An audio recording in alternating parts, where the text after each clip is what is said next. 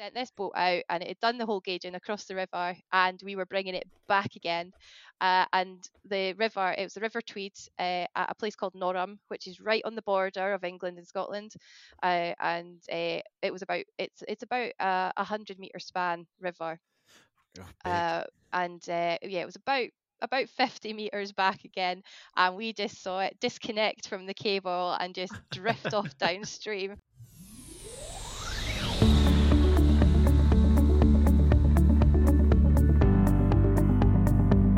Welcome to Coffee and Geography, where my guests and I geek out about the world and everything on it, discovering that we are all geographers in some way, shape or form. I am your host, Kit, and my pronouns are they, them or she, her. So settle down with a brew, hit that subscribe or follow button, and enjoy the listen. This podcast is sponsored by the World Energy and Meteorology Council, or WEMC for short. WEMC is an international organisation focused on weather and climate data to support energy transition, and we also work with educators. WEMC have created Teal, an easy-to-use free visualisation tool that enables you to explore climate variables for the past 70 plus years. Get started at tealtool.earth. Find us at wemcouncil.org and follow us on Twitter at wemcouncil. Morning, afternoon, evening, wherever you are listening to this, everybody. Welcome to Coffee and Geography. A chance encounter has led to this discussion I'm really looking forward to. All came about because I was looking for someone who could talk to a bunch of Year 10 high school students here in the UK, which is 9th grade for you folks in the United States, about their work and how they go about fieldwork technique. And who better than this wonderful person from the Environment Agency, Louise Wilson. Hello, Louise. Hello. Thank you for having me on. It's great. And this really was because what was it? Was it Tuesday, just this week? So 2 days ago, we just did this lesson with Year 10s. And yeah, it's been so fast. It's been great, but I love it. And so Louise and I had a bit of a check-in afterwards just to see how we thought it went. And I was like, Louise, I do this podcast thing. Would you mind? And she was like, yes! Why not? Let's do it. Yeah. So all of Louise's colleagues in the Environment Agency, I'm afraid you've got to be double jealous now of Louise, because I know quite a few of you wanted to jump on and help me out with this lesson. Thank you very much. There'll be future opportunities. But not only that, I've now roped Louise into the podcast. So Louise, they're 2 steps ahead of you. So. I've just got to rub this in at the future meetings, just be like, haha, guys. And you should.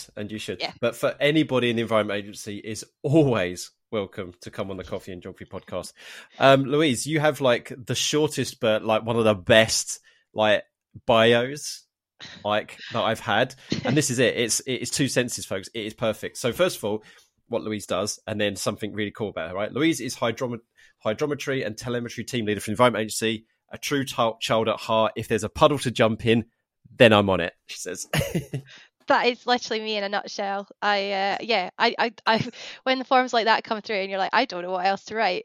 What do I know about myself? But yeah, if there is a puddle, I will jump in it. And it's probably really ironic that I ended up working in hydrometry and telemetry, which is basically jumping in puddles.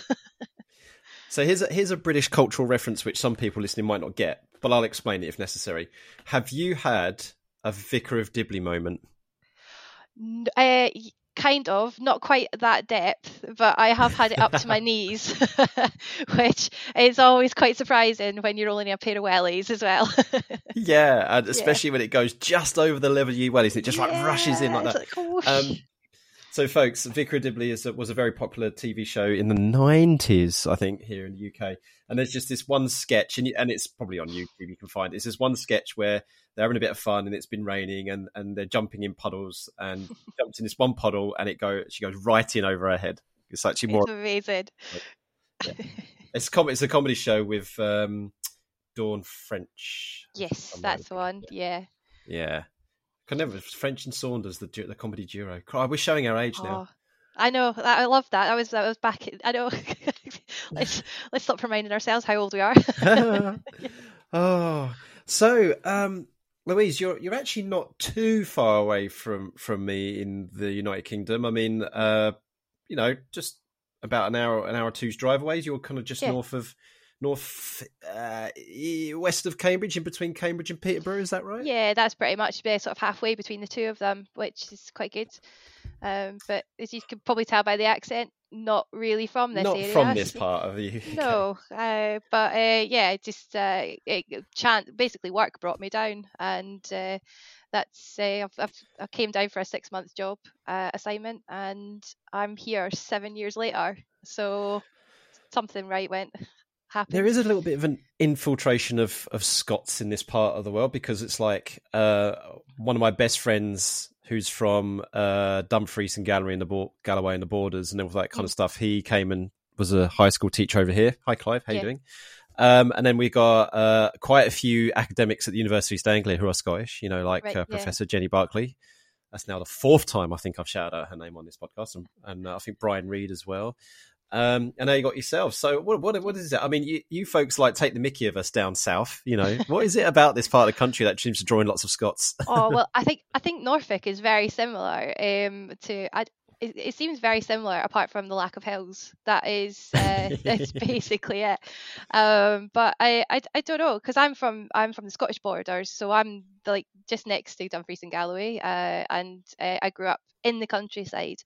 And I think that's what appealed to me, is when I came down here, it was just as much countryside. It was different, but it was nice. It was open. It was airy. There's plenty of walks and places to explore, and it's got a rich history as well. So, for a nerd like me, it's great to a great place to explore. Yeah, it is. I mean, it's incredible. I mean, a lot of us have fantasies of traveling the world, of course, and going to see these far-flung exotic places. And then one thing, of course, which many of us did do during, the COVID lockdowns, was just get out in our local area and discover things which we never would have noticed, which were there. And it's, I mean, I probably would not have enough time in my life to go and do every single walk in, say, East Anglia or maybe even Norfolk, because it's just so vast and diverse, really. And we're very, very lucky to have what we have around here. And it is a beautiful part of the world. It's a unique part of the world. Oh, definitely. Especially where you are, because you only have to go just a little bit to the north, and you've got the Fenlands and Little Holland, and we've got the area that my team cover as well. We cover such a vast difference of river.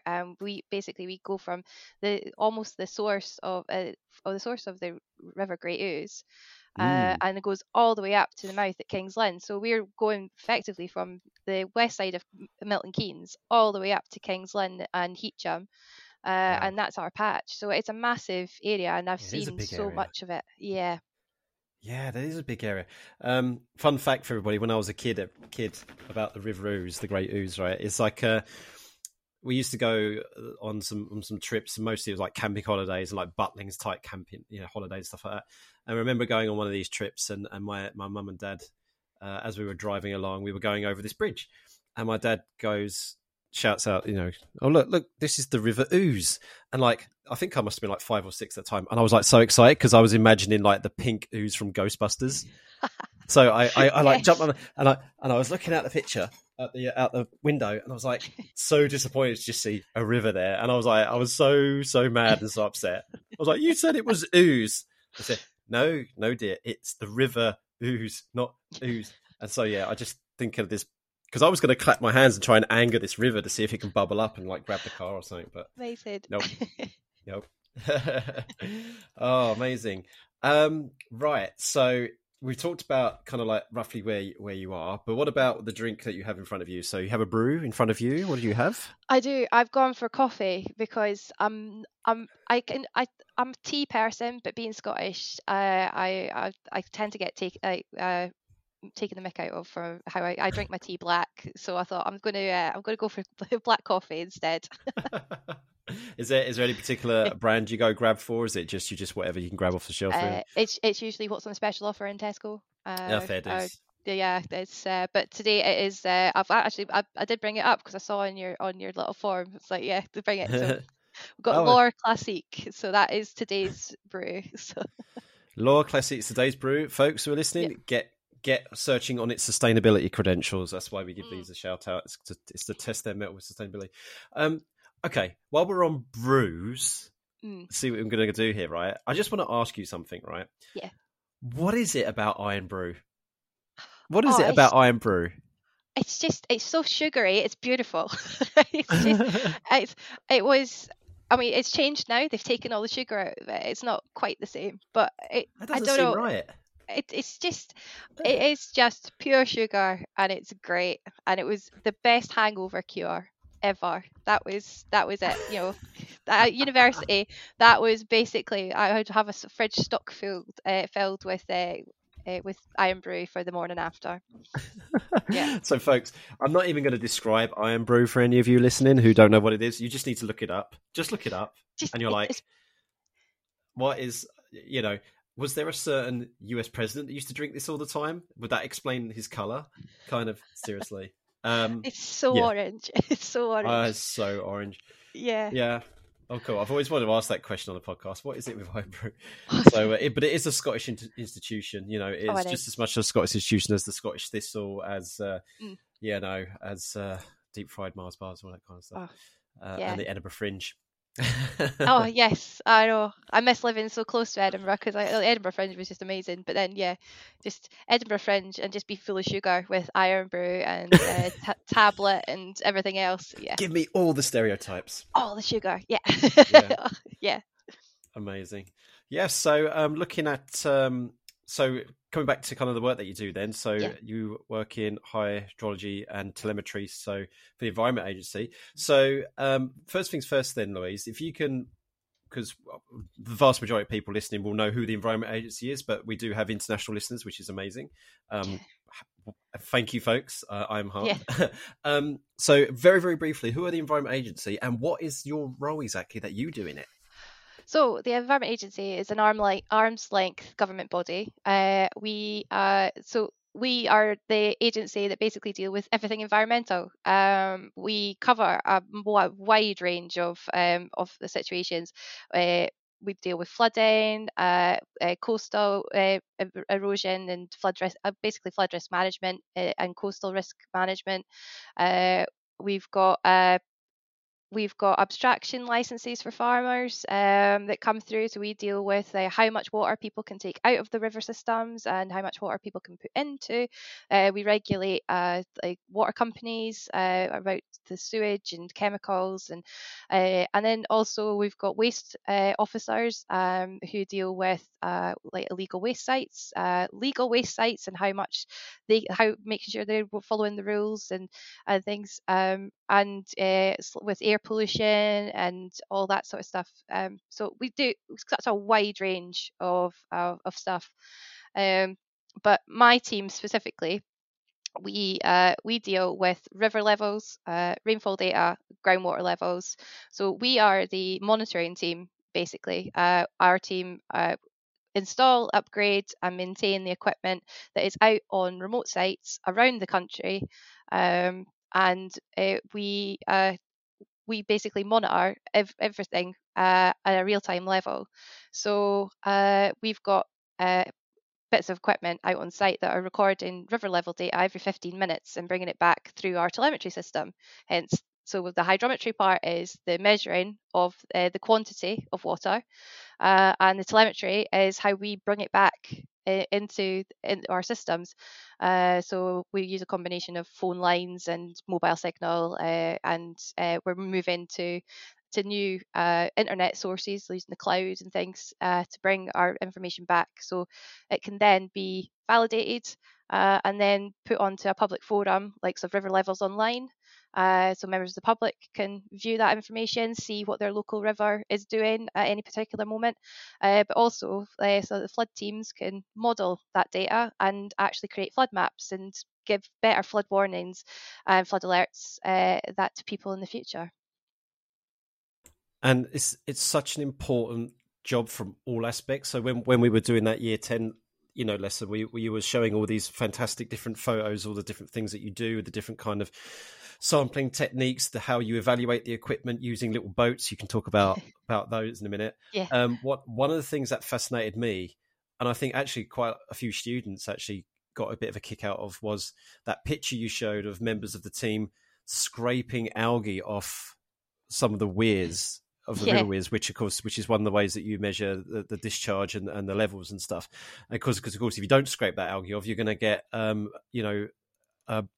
inaccurate readings, and of course that can affect everything, with regards to the level of the river, therefore maybe even your flood warnings and risk and all that kind of stuff. And it's just amazing stuff. But yeah, I think I've perked people's interest talking about these they're not toy boats, but these little boats, They they look like toys. They look like toys. They're our favourite toy in the team. Everybody loves getting out with them. We've got a little fleet of remote control boats. So when you say remote control boat, you sort of think of this little toy that you can play with in the bath. But actually, our biggest one is about 1.5 meters long, and about 1.5 meters wide. We've got a slightly smaller one than that as well. But they work. We have a special system that's actually created by a company called Xylem, and it works on acoustic Doppler. So this little sensor sticks out the bottom of the boat, and it sends out radio waves through the water, and it picks up on particles and everything floating through the water. So as it's moving across the river, it's using these waves and recording how quickly it comes back on the echo. And this smart little bit of kit brings it back in real time to a laptop that we're standing with on the bank, and we can see a nice little graph. We can pick up, we get a nice cross section of the river. We can see the bed level, how fast the water is flowing at specific points. We get a nice little colour graph, and then it gives us a full discharge of what that river, how much water is flowing down that river in litres per second. Yeah, it's cool, and I actually geeked out on the little chart as well, because I recognised the flow pattern. Where you've got the quickest flow is kind of away from the bed and the sides, but depending on which way the river is bending, it could be slightly shifted to the left or slightly shifted to the right.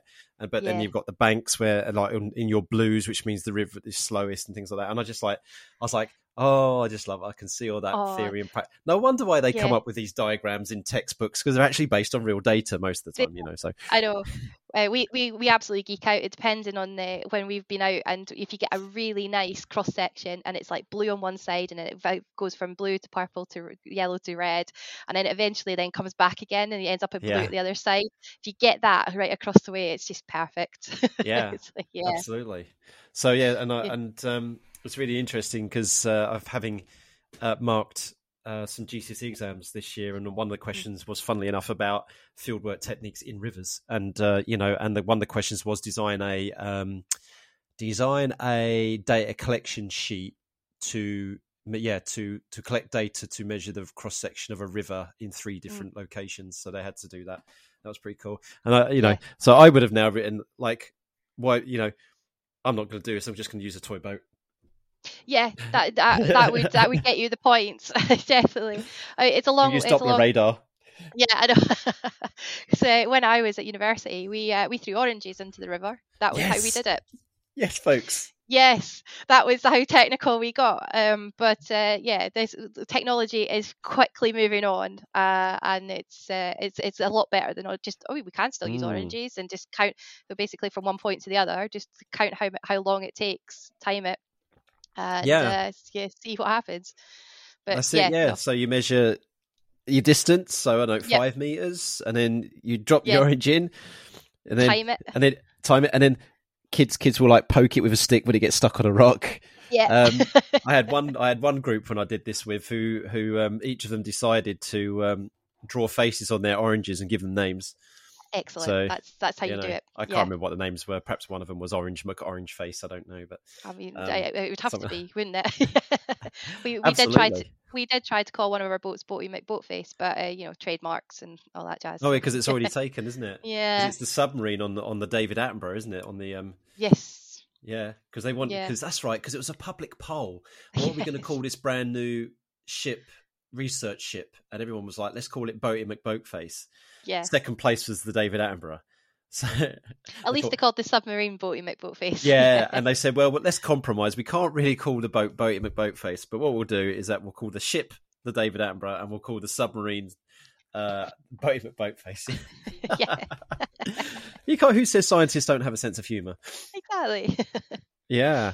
So it's great. And one thing I know which is going on, and this will definitely perk up the geography teachers' ears who are listening, and that is there's been a collaboration. I mean, I don't know how much you know about this, but your colleagues most certainly will, is that there's been a collaboration, ongoing collaboration actually, between the Environment Agency and the Geographical Association to make this data that your team is collecting and changing it into teachable resources with regards to flood risk and flood management. And that's a collaboration which is really, really exciting, because what the idea is that it's meant to be localized, like have a local context. So it would be the local river or streams or whatever to the school where that's being taught at, and you get to assess your actual locale's flood risk, and that's pretty exciting. But it just goes to show how important the data collection side of things and all this analysis is, and what it means for just the general public, Yeah, it's and having I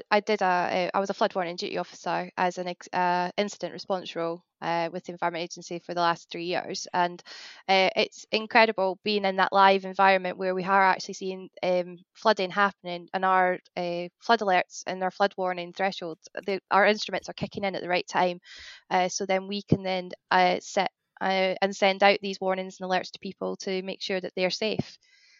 So that's really fascinating as well. Yeah, and another great way also seeing how systems are interlinked. So I used to do a field trip for the John Muir Award, another Scottish reference there, the John Muir Award up in the Yorkshire Dales. And one of the things that I got the students to do, and the Field Study Council folks got to do, was to go and have a look at their weather station at Malham Tarn. And most kids were interested in it. They said, yes, it's pretty cool. But then it's when they say things like, this weather station is so important because it could save someone's life or protect someone's property down in the village of Malham, and even beyond, the river Aire, and on into what that feeds into. I can't remember what river that feeds into, but it says, because if heavy snowfall is detected here on this weather station, or heavy rain, whatever it is, we know that water is going to enter that system. And because we know we've done all the research, we know roughly how long it would take, and so we can say, we've just had a blanket of very heavy snow here up at Malham Tarn. Yeah. And the weather's going to warm up in a few days time, and a couple of days after that, just need to be a bit careful, because you could see a rise in your river levels, and all those properties near the rivers might be in danger of flooding. And these two points could be tens of miles away from each other. Yeah, it's incredible. It's amazing what the technology now, and how, like you say, how we can interlink it, and we do the same, very similar with our rainfall measuring as well. And the new equipment that we're using, it weighs the rainfall as it falls into the machine, and because of that, we can detect for evaporation and for snowfall and snow melt. So, it weighs the snow as it lands in it, and then we can account for it melting later on. And we can use those rainfall measurements as indicators as well for flood alerts and flood warnings. We've got a couple of our sites where are sort of more reactive places. We use the rain gauges to activate any flood alerts, because sometimes the rain, if the rain's hitting a certain level, then we know that river's going to react in a certain way.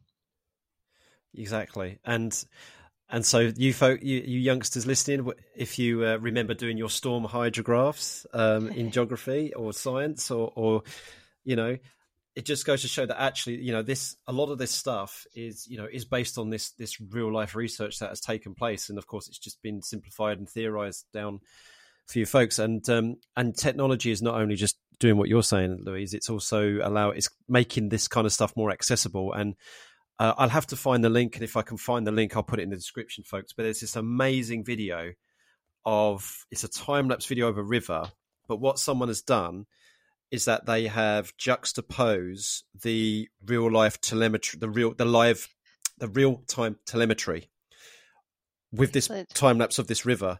So you can see the discharge curve. So discharge, folks, is the rate that the river is flowing, volume per certain amount of time. And you see the discharge curve start to increase. but then if you've got the time lapse where you see the river starting to swell, and then the discharge peaks, and then it falls down. And so basically, you've got a time lapse of a storm hydrograph in action with the river there. And I was like, if I was still teaching, that is definitely something that's going in my lesson. Yeah. Because it just goes to show. And so things like lag time, where it's just like, okay, I've got to learn what lag time is in case I get a question on it in the exam. Well, folks, think about why it might be in the exam, because that lag time could mean the difference between getting a warning out, which could be only a few hours, which is not much to do, or maybe a day or two. And of course, your lag time will be controlled by certain factors, like whether there's urbanization, whether there's been afforestation, and surely you want to increase your lag time because all that kind of stuff. So yeah, I love it. I used to love teaching the rivers unit. Oh, it's such a fascinating subject, and it wasn't something that really took my interest when I was at university. But doing it in real time, and I like in the field and watching it, it's just fascinating. It's such a reactive job. We never know what's going to happen really from one week to the next, and no matter, even if we are in a period of prolonged dry weather rather than in flooding, it's still absolutely fascinating watching it go the other way and how little water we have, and we still get involved with that as well. We're not as fun as the boats, but we have other equipment that uses acoustic Doppler for lower levels, so we actually get in and measure it, so we are very much in between both flood risk and water resource. We help both sides of the coin on that. And so no matter what time of year, our team is out there making sure that the equipment's all working for a variety of people.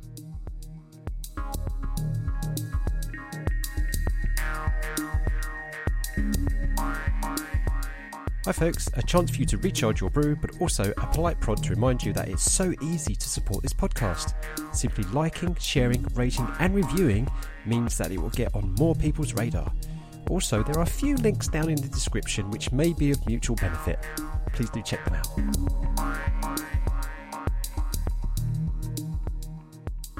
You actually answered my question, my next question before. No, brilliant, perfect. Because I was going to say, sure, maybe someone listening was going to say, oh, maybe does it get boring when there's not? Because we are in a dry period at the moment. There hasn't been, there's been below average rainfall in this part of the country, in particular, for a long time now, and we're, there is a lot of concern for the summer, and whether we're going to have the recharge into next year, and it's just. And it's like, but okay, it's not just when the river's in flood, or the river's about to burst its banks. It's what's happening to the hydrology of everything when there isn't enough water entering the system, because that is just as important. Yeah. Because other teams that we've got are now looking at how abstraction licenses for farmers and for water users, and how much water can they do they have to limit how much water they take out of the system because we're not getting the rainfall to replenish it. But then on top of that, boat users as well need to know what's the river level doing, because if it's too low, they can't take the boats out into certain areas. Can't navigate. So it's such a variety of people that use the data. It's so interesting. Yeah, absolutely precise. It's what's just come. So I know I've got a few listeners in California, because basically that's thanks to word of mouth of people like Eli Ramos and Al Snow. But just think of that, folks, right? Because you've got massive water issues in that state of California, and of course other parts of the United States and whatnot. Do you hear what Louise just said? Yeah, it's like abstraction licenses, having to reassess that because there might not be enough water in the system. Yeah, this is not California we're talking about. This is the United Kingdom, which is famously known for its rain, even though obviously that's a stereotype. But it just goes to show how much that, the systems are changing. It's not just the climate that's changing, but, the human component of these systems is influencing these as well. And it's such an important work. And of course, it's all interconnected as well, Quick story for you then. So, and this is really, really funny, really. So one of the last field trips I did as a teacher was to take kids to Thetford Forest and the catchment area of the River Thet and all that around that area, and which is a chalk river, which is a special environment. These chalk rivers, we've got plenty around here, and we've got quite a large proportion of the chalk rivers in the world in this part of the world. But here's the thing: we were doing like turbidity and sedimentation kind of studies, and we were doing like kick sampling and mini beast and all that kind of stuff. It's all great. And one group had to lower a Secchi disc into the river, and a Secchi disc, folks, is to test visibility. So what you do, it's basically just a piece of, it's just a round circle. It could be of any material that's water resistant, and it's like, if it's split into 4 segments, and it's black and white, and basically it's just so you can see it very clearly.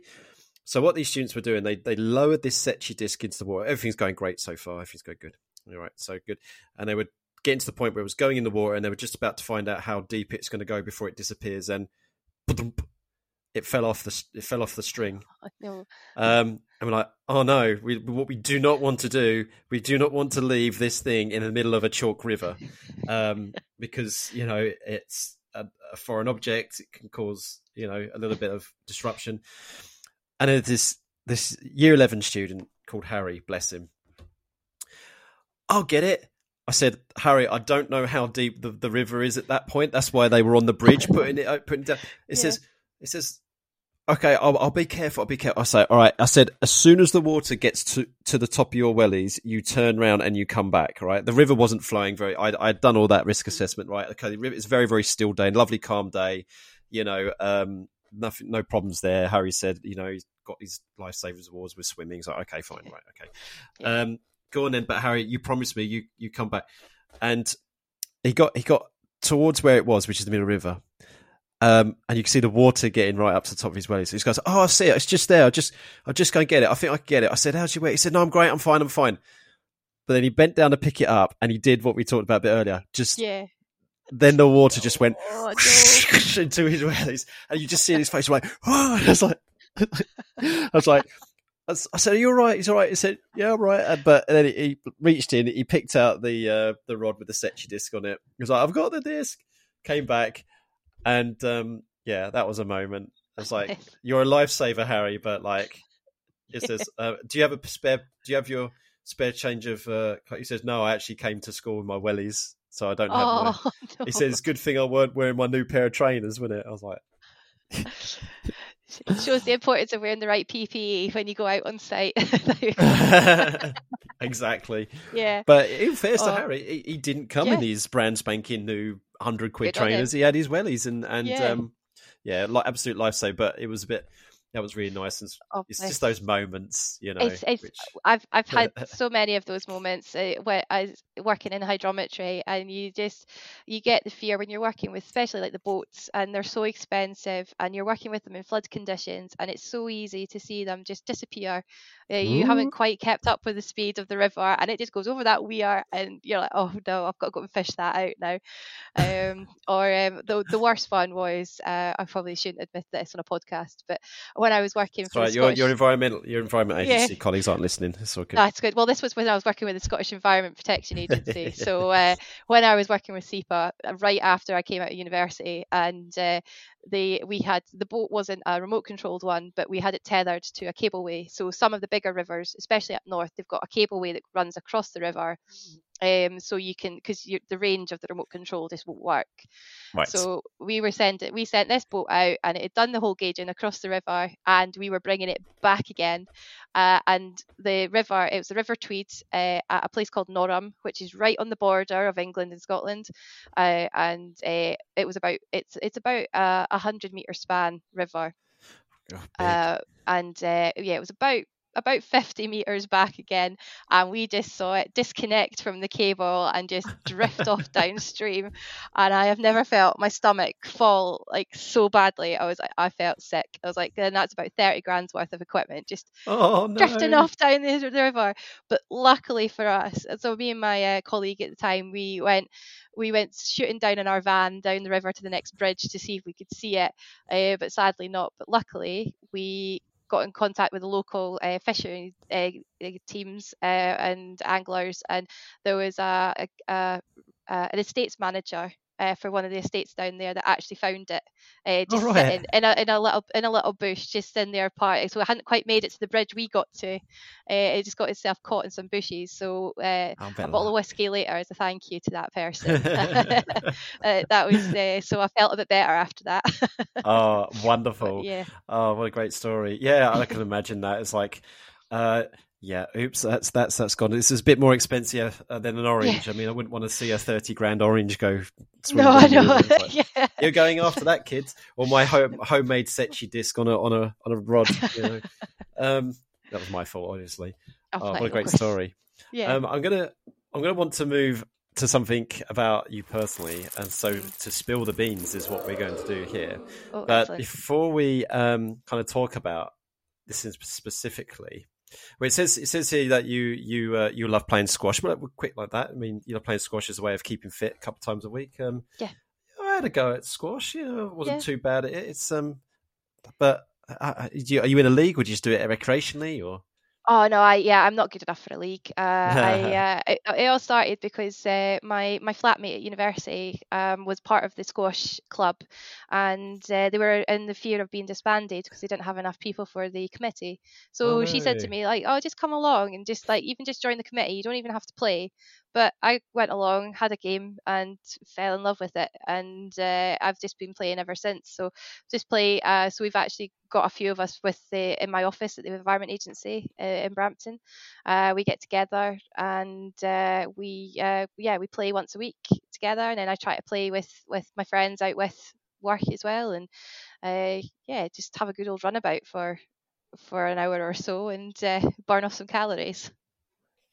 That's pretty sweet.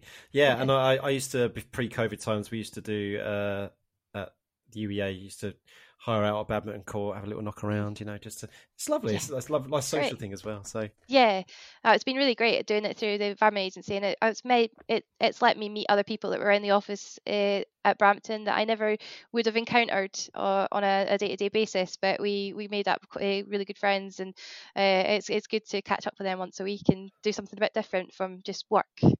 Yeah, 100%. So the next thing you've admitted here. So I'm gonna do a barking up the wrong tree, which is I'm gonna give two stories. One of them's fake, and you've got to try and guess which is the fake one, and it's linked to something else that you enjoy doing.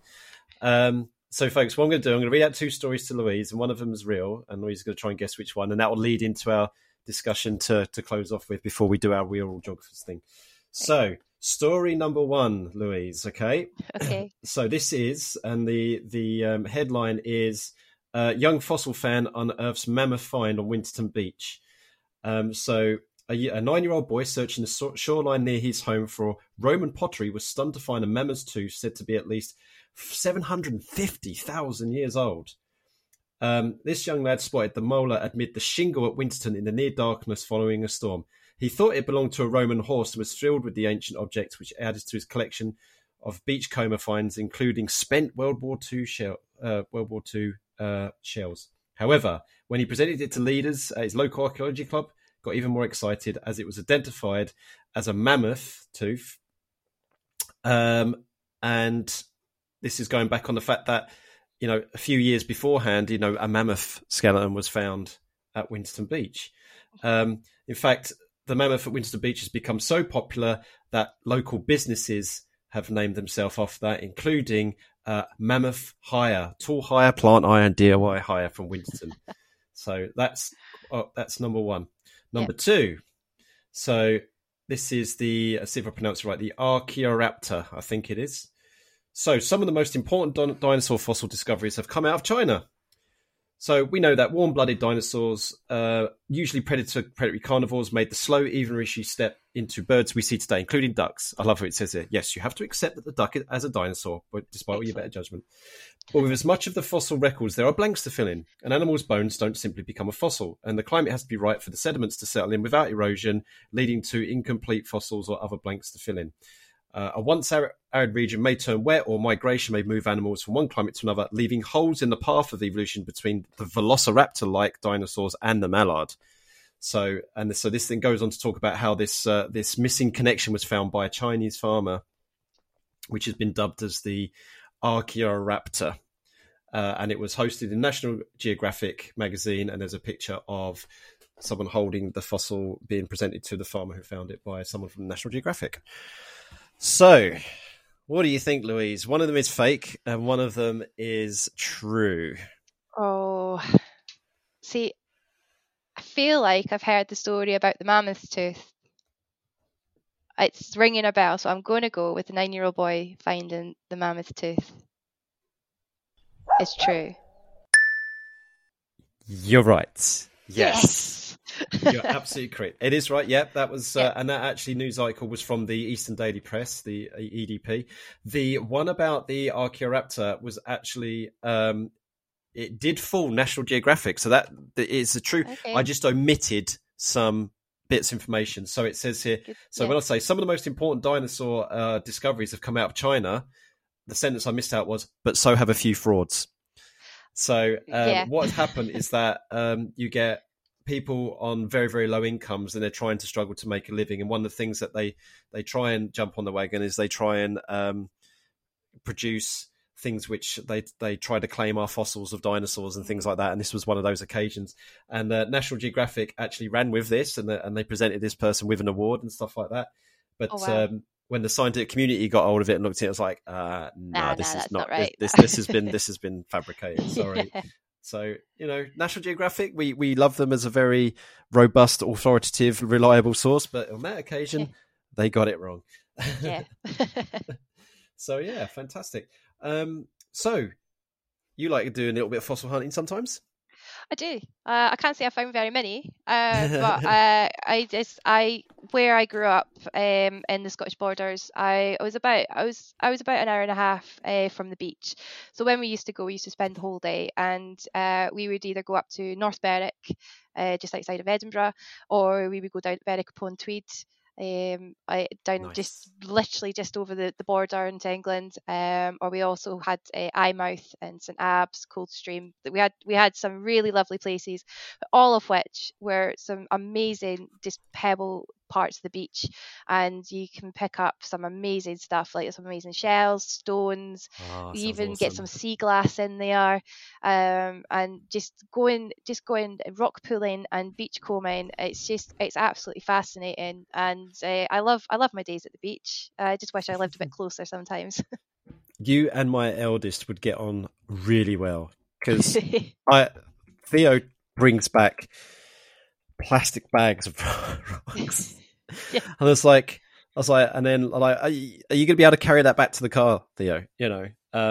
But does like a little bit of rock hunting and hunting on that kind of stuff. And another shout out to one of our wonderful, wonderful closest friends who is in California, in Santa Cruz, Kim, who loves hunting for sea glass and on the beaches of Santa Cruz and around the area. So a nice little shout out to Kim there. Fascinating. And who doesn't like a little bit of a shingle hunt and seeing? Yeah, you get some absolutely fascinating formations, don't you? And it's such a good way to pass an afternoon out by the sea. That sea air and some nice, pretty rocks and sea glass to look at. And I think someone spent years and years and years finding rocks with quartz intrusions, quartz veins at the shapes of the alphabet. So I've seen that. Yes. Have you seen that? I've seen that. Yeah. It's amazing what people can find. Years. Yeah. I can imagine. They managed to find a rock with a quartz vein shape where it makes the letters of the alphabet, and so they've got the whole alphabet now from A to Z, or A to Z for my American friends. Yeah. So amazing. All right, Louise, it's been an absolutely delightful chat. So we've got to finish off with one last thing then, and that is We're All Geographers, where we link all of our guests together. Now, last episode, I had the absolute joy of going into the Natural Food Cooperative, an organic, ethical consumerism store here in South Norfolk, near where I live. And they had to come up with something they could link with their shop with the word baby, which was set the week before by Rebecca Nestor and Caroline Fernandez. So now we need to pass on this forward, right? And I actually went with, this word's just like, I'm like, Louise is going to be all over this. So it's a really, really easy word for you, really. It's not nuanced at all. It is like right up your street. and they said, well, I think let's do the word sustainability. Excellent. I know, but your Yeah. your challenge is going to be, though, Louise, is not that Yeah. you can't talk about sustainability, is you got to keep it to 30 seconds. Oh no. So think of a way you want to frame sustainability in a way, you think is quite punchy and quite cool for 30 seconds, and it can be, linked to your work or just how you go through life or whatever it is. But whatever it is, you've only got 30 seconds. So, here we go. So whenever you're ready, Louise, make a start, and I'll show you my timers so you know how long you got. Okay. Sustainability is basically we are future proofing for our future generations. We want to have this world for as long as we possibly can, and we need to make sure that we are not overproducing and overusing, and let's just keep everything as simple as possible. I'm running out of stuff to say. It's so difficult. When you get a timer shoved in your face, it's like, I know. okay, like my work is all about sustainability and environment and stuff like that. It's like, oh no, there's a timer. I don't know what to say. I don't know what to say. I'm like, no, brain freeze. Brain freeze, yeah. Which is why this is why we all sit at the TV, in front of the TV and go, oh, this games show is really easy. I could do that. I can answer these questions. Yeah. They're like, wait, maybe not. That's why I'll never do those things, because they'll be like geography as a subject, and they'll be like, oh, Kit's going to ace this. I'm just like, I know. No. You wouldn't think that I've just got a certificate about carbon literacy and I know all about sustainability after that conversation. It was just like, oh no. There you go, folks. There you go. Right. So now you have got a special honor, really, because, and I'm afraid to say, folks, that next week, next episode will be our last for season 2. Which is very, very sad, and we'll be taking a little bit of a hiatus before we definitely are planning to come back for season 3. If you're interested in being a guest on Coffee and Geography, please do get in touch. I am taking requests to be guests, so if you've got someone who you feel would be absolutely wonderful to come on the podcast, please do send them to the website jogramblings.com/coffee geography podcast, and then there's a sign up form there if you're interested. So what you're going to do for us, Louise, is that next week, and you are welcome to come as well if you're free, is we're having something called the Coffee and Geography Coffee House, where I'm inviting all the past guests to come back just to have an online chit chat in a virtual coffee house. Oh, amazing. And it will be recorded we'll have 3 tables. There'll be 2 tables which are not recorded, 1 table which will be recorded. So that's the way people will consent to be recorded. And the question I'm going to ask them when they enter the room virtually is going to be based on your word. So this is a strange, because usually it will be 1 or 2 people who just get to do the 30 seconds like you just did. Yeah. But actually, everyone is going to be asked something about this word. So no pressure. What word would you like me to give to folks?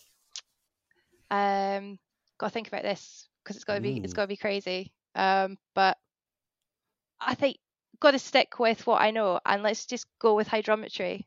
See what people say.